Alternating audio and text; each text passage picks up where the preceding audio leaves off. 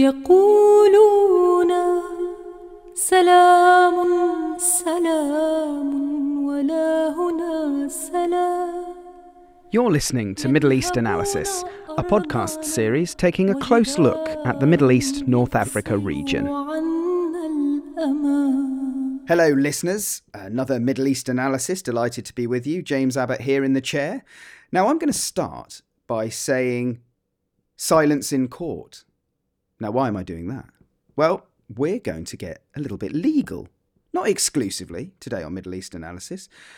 Now, putting on his, and I hope I say this right, peruke and jabot today is the venerable Dr. Harry Hagopian, who, as I'm sure you all know by now, is an international lawyer, as well as all the other things. Harry, did I pronounce that right? And tell our listeners, if they don't know, what a peruke and jabot actually are.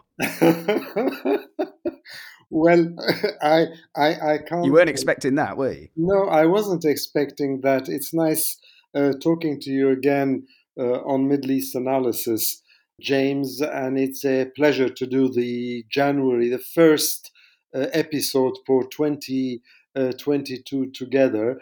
All I would say is for our listeners to imagine that they're watching Rumpole of the Old Bailey.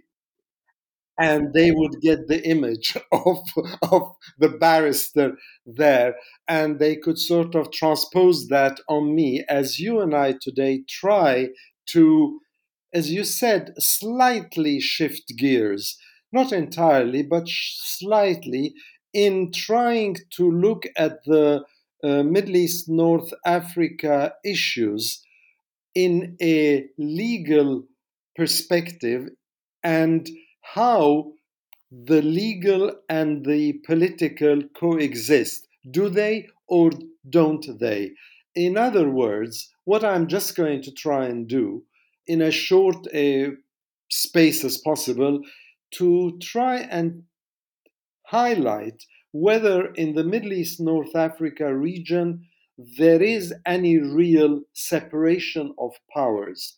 Now, most people know that there are three traditional. The first thing I studied at law school when I was doing what was known as constit, which is constitutional law, is the three powers. You have the executive, government, the minister, whatever. Then you have the parliamentary, which is parliament, deputies, and then you have the judiciary, the judges, and the legal stuff. Some people add a fourth power, which is the press, but that's a different state. It's not really the constitutional definition of powers. And the whole idea is that those three are supposed to be separate from each other, not impacting or controlling each other, so that the democracy of that particular country flourishes. Now, my question is, and it's not really a question, but it's an interpretation, that the separation of powers between the three organs of state does not really succeed in the Middle East, North Africa. And what I would like to do is with you is to explore very briefly, hint at rather than explain, some countries where I can see this situation whereby the political is impinging upon the legal and where that separation is not happening at all. Well, we used to always say that it's, you'll never evade the long arm of the law. But perhaps that's not necessarily a maxim that we could apply to the Middle East, North Africa. And I also think, there are military leaders, of course, as well. And they're not quite so comfortable bedfellows with state law, are they? So, Harry, are we going to talk about international law or the various sort of state laws for the nations that we're going to discuss? No, we're not going to really talk international law. We are going to basically talk at its most basic level. What I would say is, to put it slightly differently and not to talk about highfalutin concepts and separation of powers, but to basically ask, do politicians control and influence judges and the judicial system and the court system, or are these two separate and independent? In other words, can any one Middle Eastern, North African country, can a judge exercise his or her own professional work, the rule of law, without interference from politicians? And does that interference influence the outcome of those cases, or the osmosis between the three powers, the executive, the government, the parliament, and judges or courts? This is basically all I want to do today, and I want to use a few examples of a few countries that we will visit, you and I: Israel, Sudan, Tunisia, Lebanon, Syria in Germany, and I'll explain what I mean by that, and Egypt, for instance, to try and highlight this, what I call this very uncomfortable reality. And it's not a new reality. I'm not reinventing the wheel, I'm not rediscovering textbooks. All I'm saying is, you know what?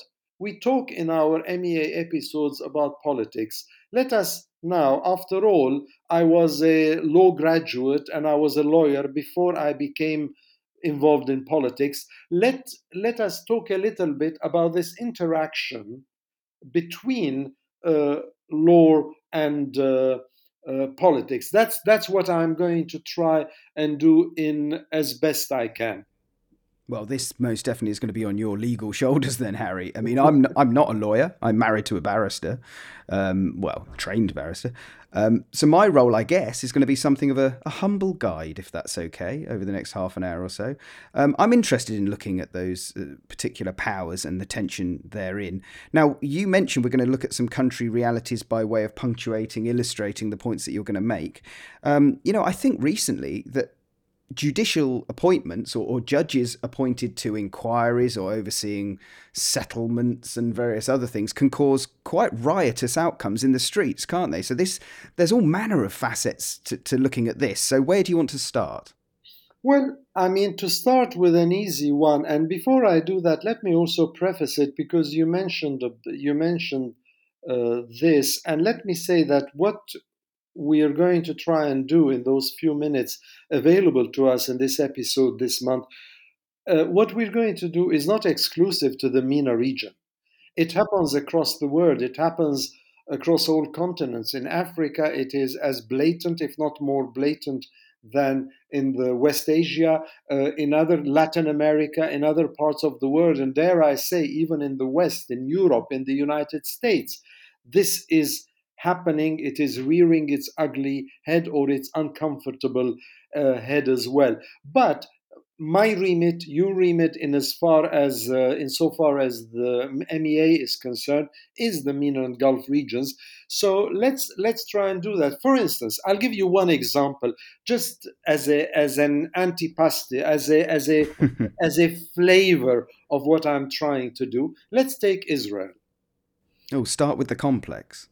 Israel, yeah, it is complex, but it is not really that complex. Why? In this instance, because as a lot of people who've heard us talk about Israel and Palestine, when we've talked about the situation, the 4 elections that the then Prime Minister Benjamin Netanyahu led in order to have a comfortable majority in parliament, in the Israeli Knesset, what happened eventually, as most of our listeners know, is that he lost his office of prime minister and he was replaced by somebody called Naftali Bennett.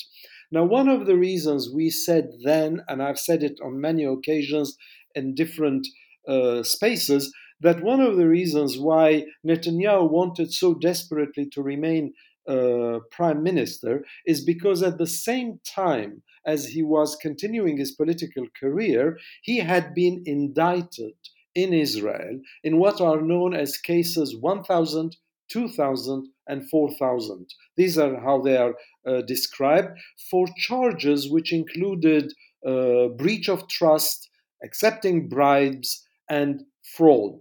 Now, if he had remained in office as prime minister, he would have had immunity. Out of office, he does not have that same immunity. So we can already see how the political and the legal are interacting. And what has happened is that there was a lot of toing and froing with the Attorney General Mandelblit about, do we indict him? Don't we indict him? What do we do? What don't we do? How does it impact the political system and the parliamentary system in Israel? And interestingly enough, since he lost his office as prime minister and was replaced by what I call this rotating double prime ministers of Naftali Bennett and Yair Lapid, is that he actually has found himself facing the High Court in Israel. And I think he is in a difficult situation, so difficult actually that he is now considering a plea bargain. What does that plea bargain entail? That instead of going to prison, he would agree to, he would accept a charge of moral turpitude, and as a consequence of that, he would he would do community service in Israel, and he would not be allowed to do politics or hold political office for 7 years.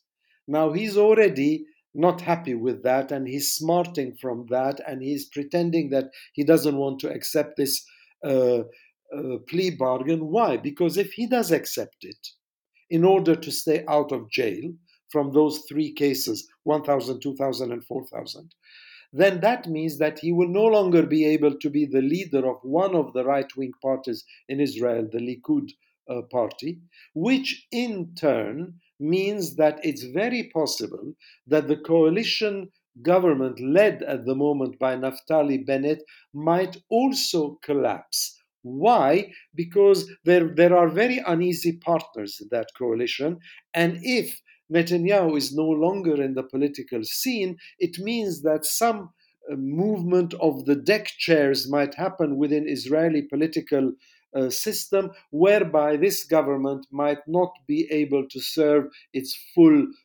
term. Now, Netanyahu is 71 now.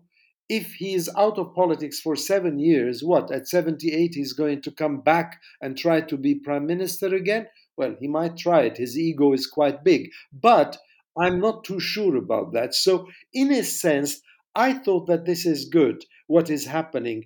And what it shows is that this whole business of plea bargain is because of the pressures on the Attorney General, who incidentally finishes his term this week, and a new one will be chosen and elected. So this whole plea bargain soap will have to pause for a while until the new Attorney General comes in.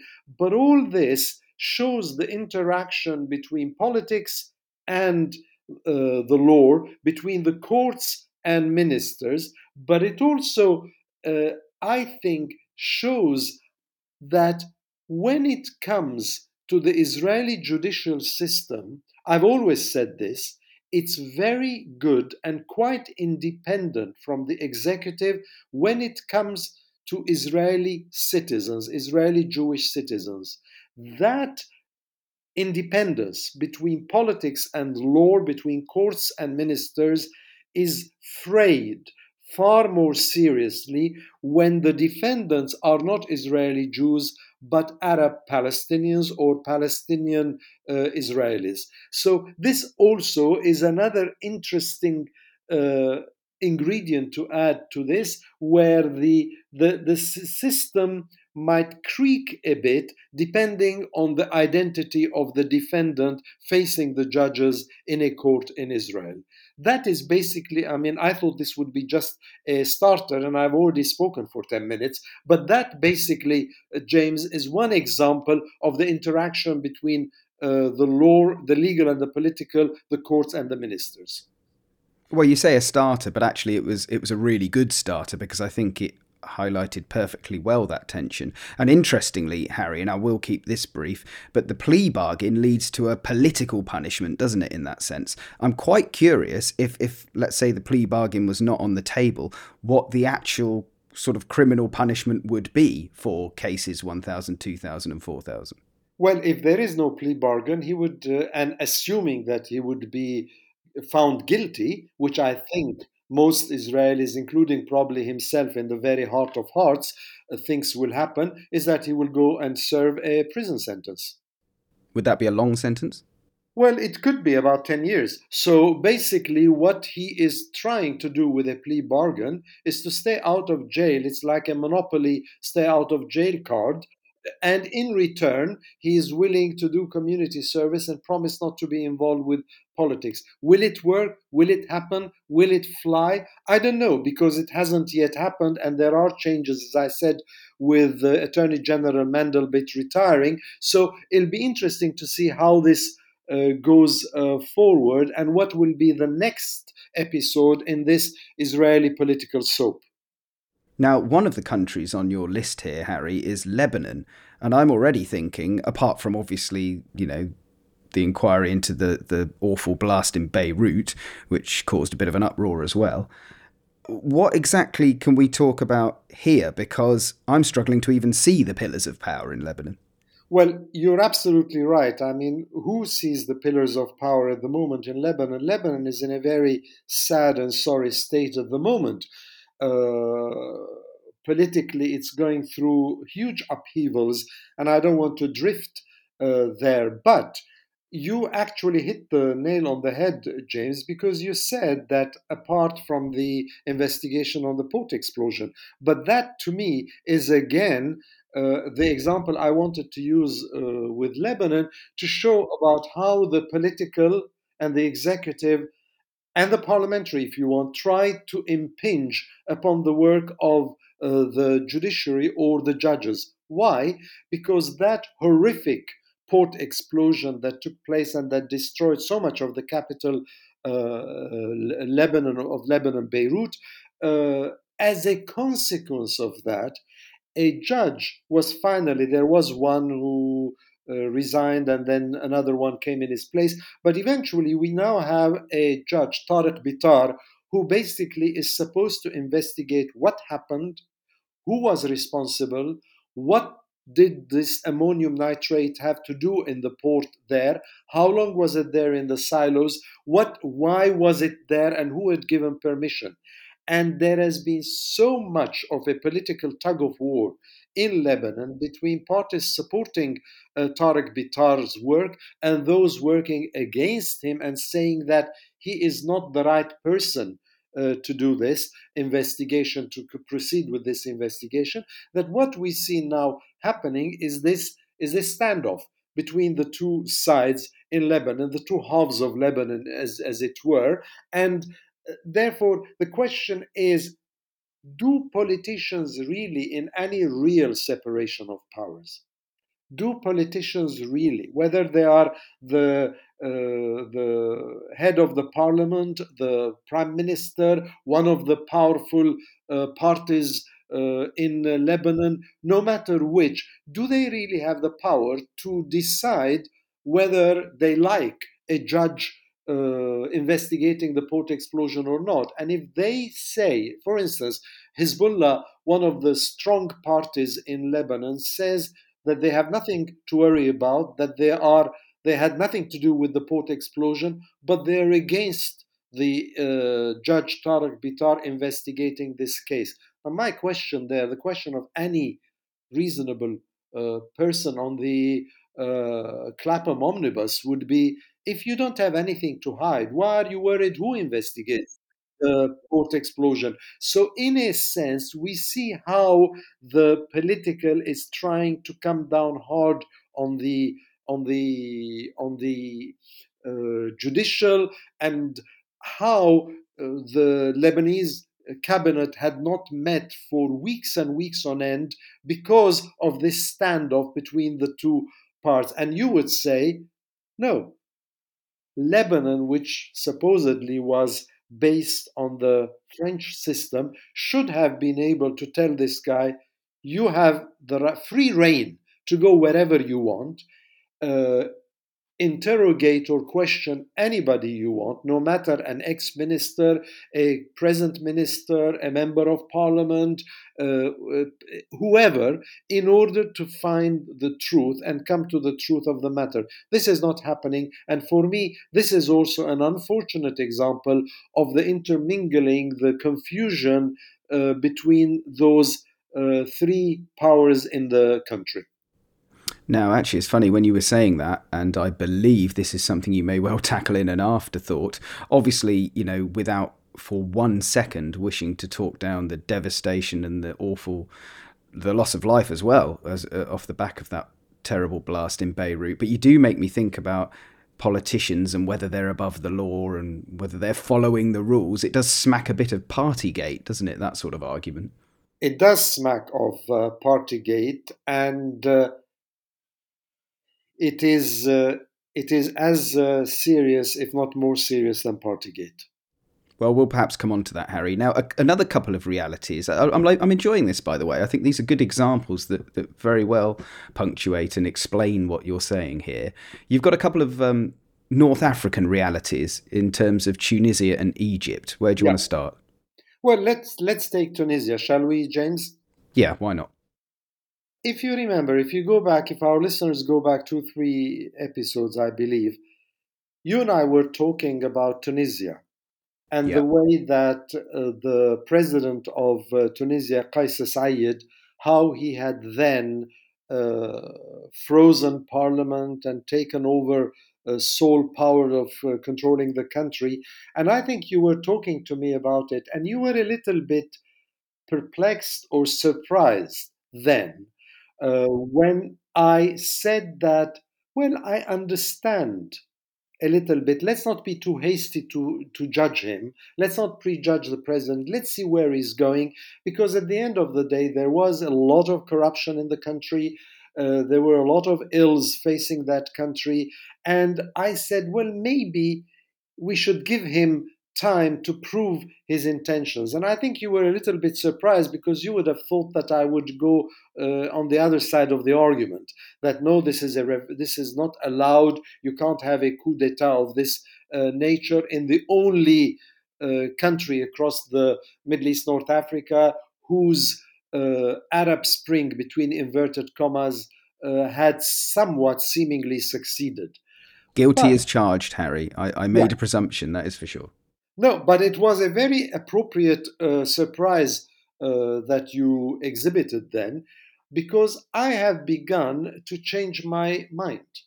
And I've changed my mind quite frequently in the last few months about where Qais Said, the president, is going with this, with his attitude, with his posturing. And I use posturing advisedly, because you don't know this, but when he speaks in Arabic, it's like a professor lecturing the guests sitting with him in the room rather than discussing it with them. And one thing that really raised my concerns is recently he's tried to not only go against after the deputies of parliament, because he thinks that a lot of these people are not working for the interest of Tunisia, that they have purloined the fortunes of the country, the investments are not working, corruption is endemic. We know that a lot of that might well be true, but he also has political reasons, and he's supported by proxy governments in the region who want him to get rid of, say, members of Al-Nahda, which is an Islamist Tunisian party, etc., etc. We know all that. But what really raised my concern a bit is that he's recently been targeting the judiciary.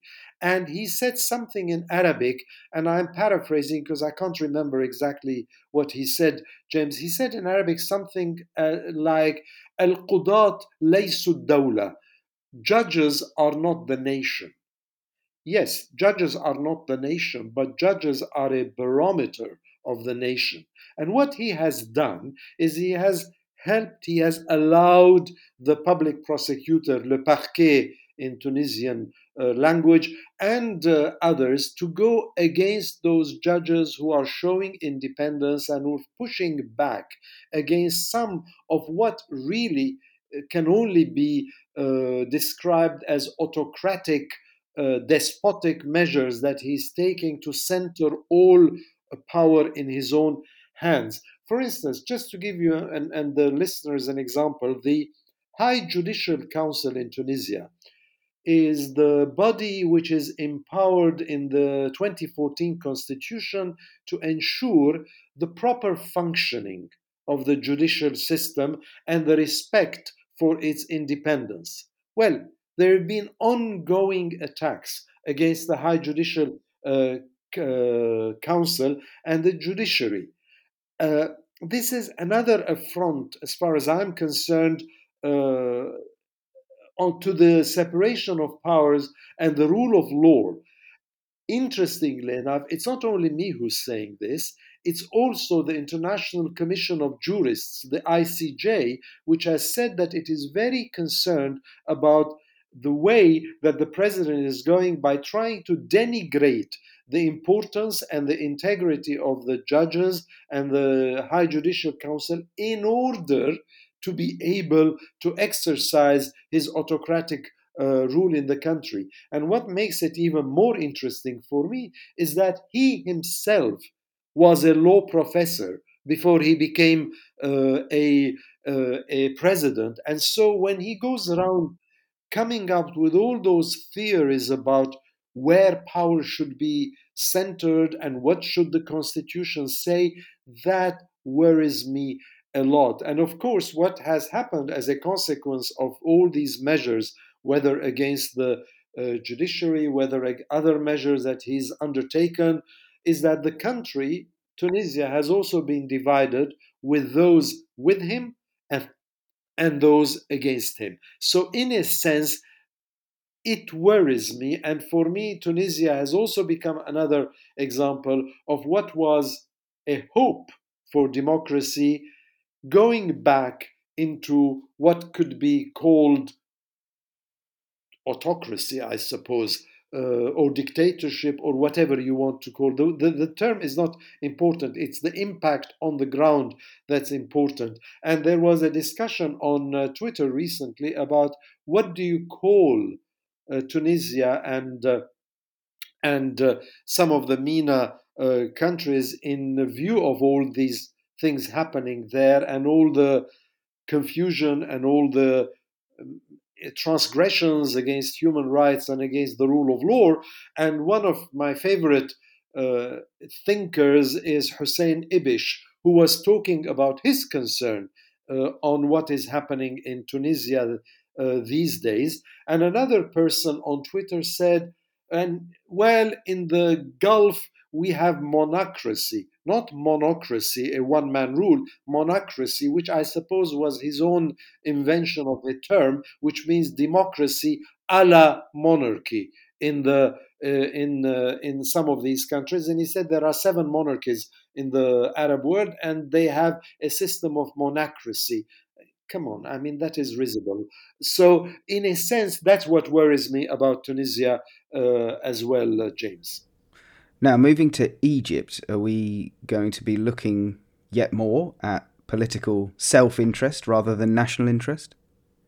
Yes, we are. Because one of the things that people don't hear very clearly, because we are so busy in the West with our own problems, not only in the UK, but show me one Western country that is not mired down, bogged down with its own problems that are keeping our ministers, our governments, our parliament so busy. But in Egypt, what has happened is that the president of Egypt, Abdel Fattah al-Sisi, has basically been maintaining, continuing a severe crackdown on any political dissent in the country. And anybody who disagrees with him speaks out publicly against him, uh, promotes ideas that he finds unacceptable in Egypt. That person, no questions asked, goes back immediately into jail. And this is unacceptable, but it is frightening because Egypt has been for so long the light the beacon for the Arab world, and it has now basically darkened itself into being a country of crackdowns and a country of human rights transgressions. And the reason why I'm mentioning this is not only because of the fact that the courts basically parrot like accept the edict that comes from the presidential palace, and they basically do what the president wants to do. So if the president doesn't like somebody, they put that person in jail. And one example that really sort of drew public attention, and I want to share it with you and the viewers, you probably have heard about it, James, is the case of Rami Shaath. Now, Rami Shaath is the son of Nabil Shaath. Who is Nabil Shaath? Nabil Shaath is one of the most prominent Palestinian politicians he's an internationalist, Nabil Shaath. He's been in the negotiations and he's been in the PLO. He's a very prominent Palestinian politician who's recently retired, and his son was basically held in detention for 900 days, 2.5 years, in a prison more than one prison in Egypt. And the reason for that was because this man was campaigning against Israeli occupation of Palestinian lands, and he was the person who was leading the BDS, the Boycott, Divestment, Sanctions campaign against Israeli measures and occupations in the Palestinian territories and within Israel. And because of his outspokenness when it came to political issues in Egypt, he was put in jail. Now, fortunately, Rami Shaath was released from jail. But he was released from jail not necessarily because of a moment of broad minded laxity by the executive, by the president in Egypt, but because his wife, Céline Lebrun, is French. And she was campaigning for his release. And as a French national, she had the voice of Europe with her. She also managed to convince President Emmanuel Macron of France to sort of put some pressure on the Egyptian authorities to release her. And finally, Rami, after 2.5 years, was released. But the price he had to pay is that he had to renounce his Egyptian citizenship, his Egyptian passport, in return for his release. And then he was flown to Jordan immediately, and from there he went back to France, where he joined his wife and some of his other friends. So once again, Rami Shaath is only one example upon so many in Egyptian jails that basically shows about the cretinous lack of independence of the judiciary in Egypt and how they basically are henpecked by the executive. And this is, again, another example of courts versus ministers or the executive versus the judiciary. Now, I'm going to try and add another dimension to this, and if it's waffle or nonsense, I know that you will point it out quite strongly. But I wonder if this is what happens when you put a general in as president, or where the military meets politics. You know, I don't imagine that military people, just by their own formation, find domestic laws easy to cope with. I think they like to strong arm and establish their own rule of law, don't they? James, spot on. This is not waffle, and I'm not going to decry what you're saying because you're absolutely right. Abdel Fattah al-Sisi and before him Mubarak were military people.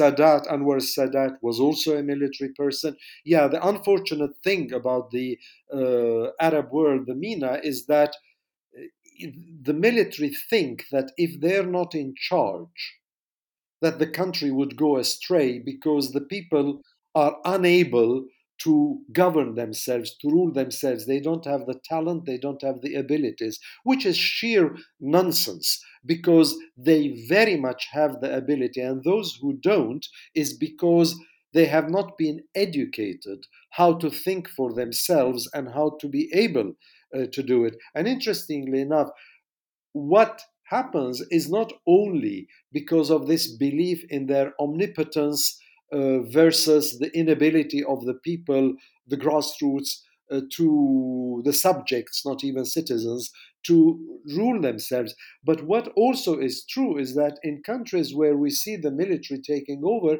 it's also because the military has so much economic stakes from its own investments in the country that it doesn't want any government that is inimical with the interests of the military to take over, because they're worried that their whole industry, their whole profits would dwindle away if somebody else comes and rules the country. And this is why I put, and maybe we can talk about that now, I also included Sudan in our example today, is because Sudan, like Egypt, is also being run now by the military, and they are hell-bent on staying in power despite their constant statements that this is only a transition which would lead to civilian rule.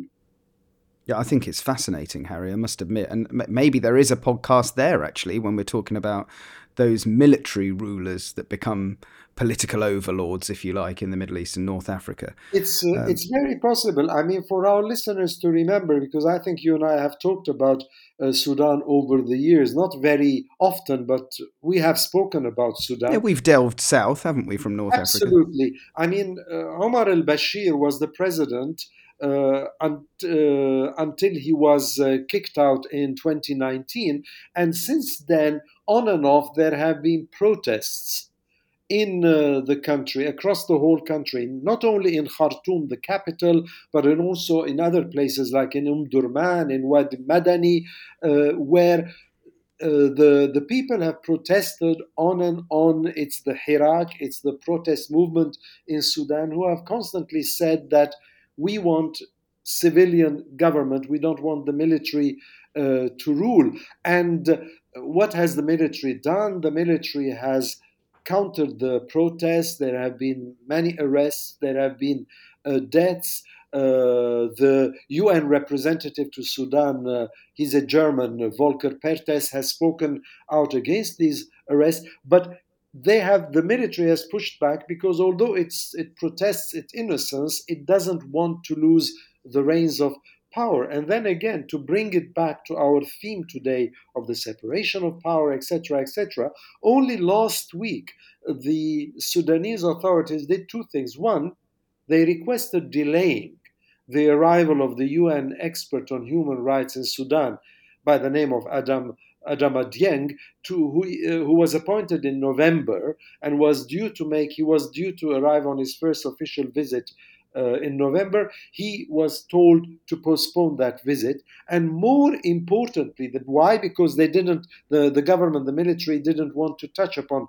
human rights issues at the moment. They thought it was too critical. But more serious also for me is the statement from 55 Sudanese judges to the judiciary chief, saying that the military leaders had, and I think I'm quite close to what they'd said in my mind, they'd violated international agreements and covenants since the October 25th coup, and that they'd carried out the most heinous violations against defenseless protesters. Now, this is again the judges in Sudan trying to take a position against the military and the way the military is ruling the countries. And interestingly enough, separately from those 55 judges, more than 100 prosecutors announced that they would stop work to call for an inquiry, to call for the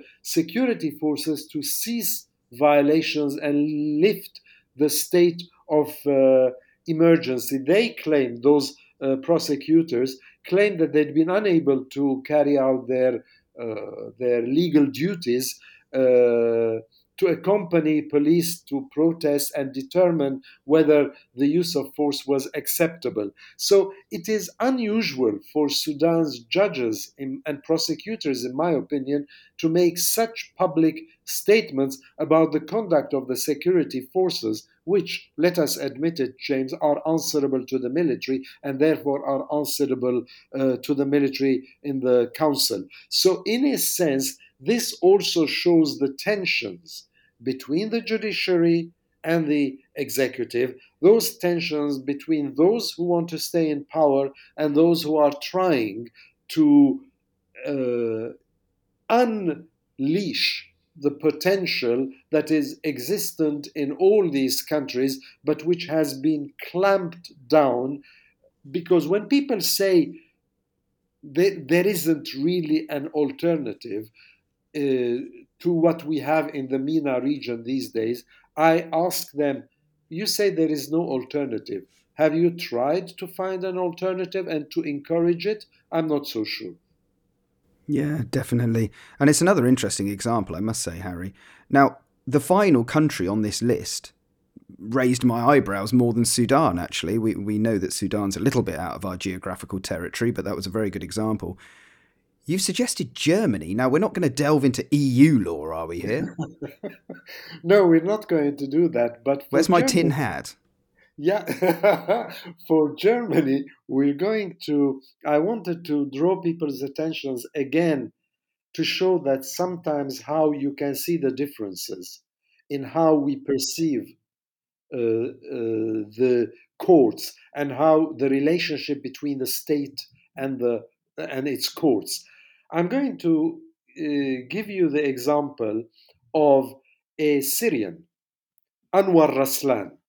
Anwar Raslan was a former Syrian colonel who had led a unit of Syria's General Intelligence Directorate in 2011 and 2012, or so the claims went and the evidence that was produced. He had tortured some 4,000 detainees in an underground facility in Damascus, which was known as Al Khatib, which is known as Al Khatib, and which has been described by some of the prisoners there as being hell on earth.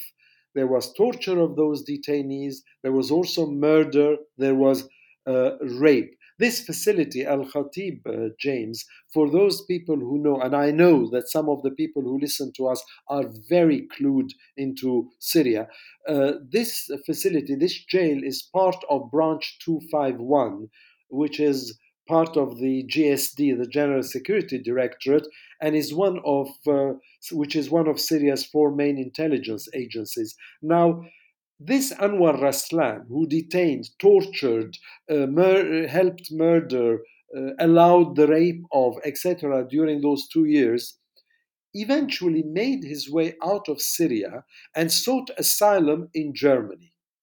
Hence, the connection with Germany. And somebody spotted him, an ex-convict who also had fled Syria and sought asylum and settled temporarily or more in Germany. And he was identified as this man who was the Syrian colonel, etc., that I just talked about.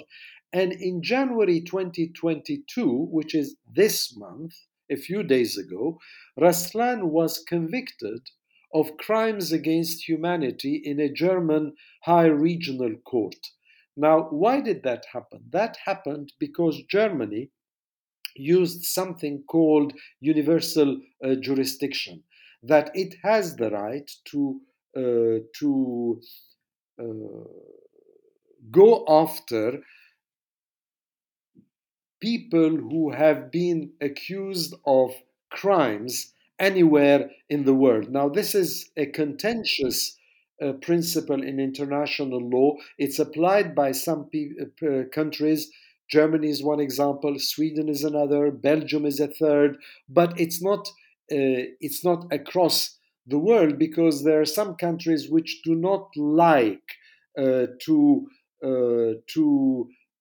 exercise this jurisdiction in their own country. They would say it's got nothing to do with us. But I was so happy that Germany did this, and it happened in a court, this court in Koblenz in the country, and he got his sentence in jail. If I'm not mistaken, it's a life sentence, because if memory serves me right, because the things that were talked about in court, the evidence that was produced about what had happened there, was actually mind boggling.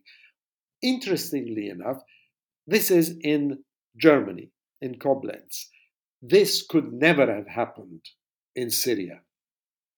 There again, it shows the huge disparity between our EU Western court system, and that despite all the pressures, we do have a separation of powers versus what could happen in Syria or in many other MENA countries.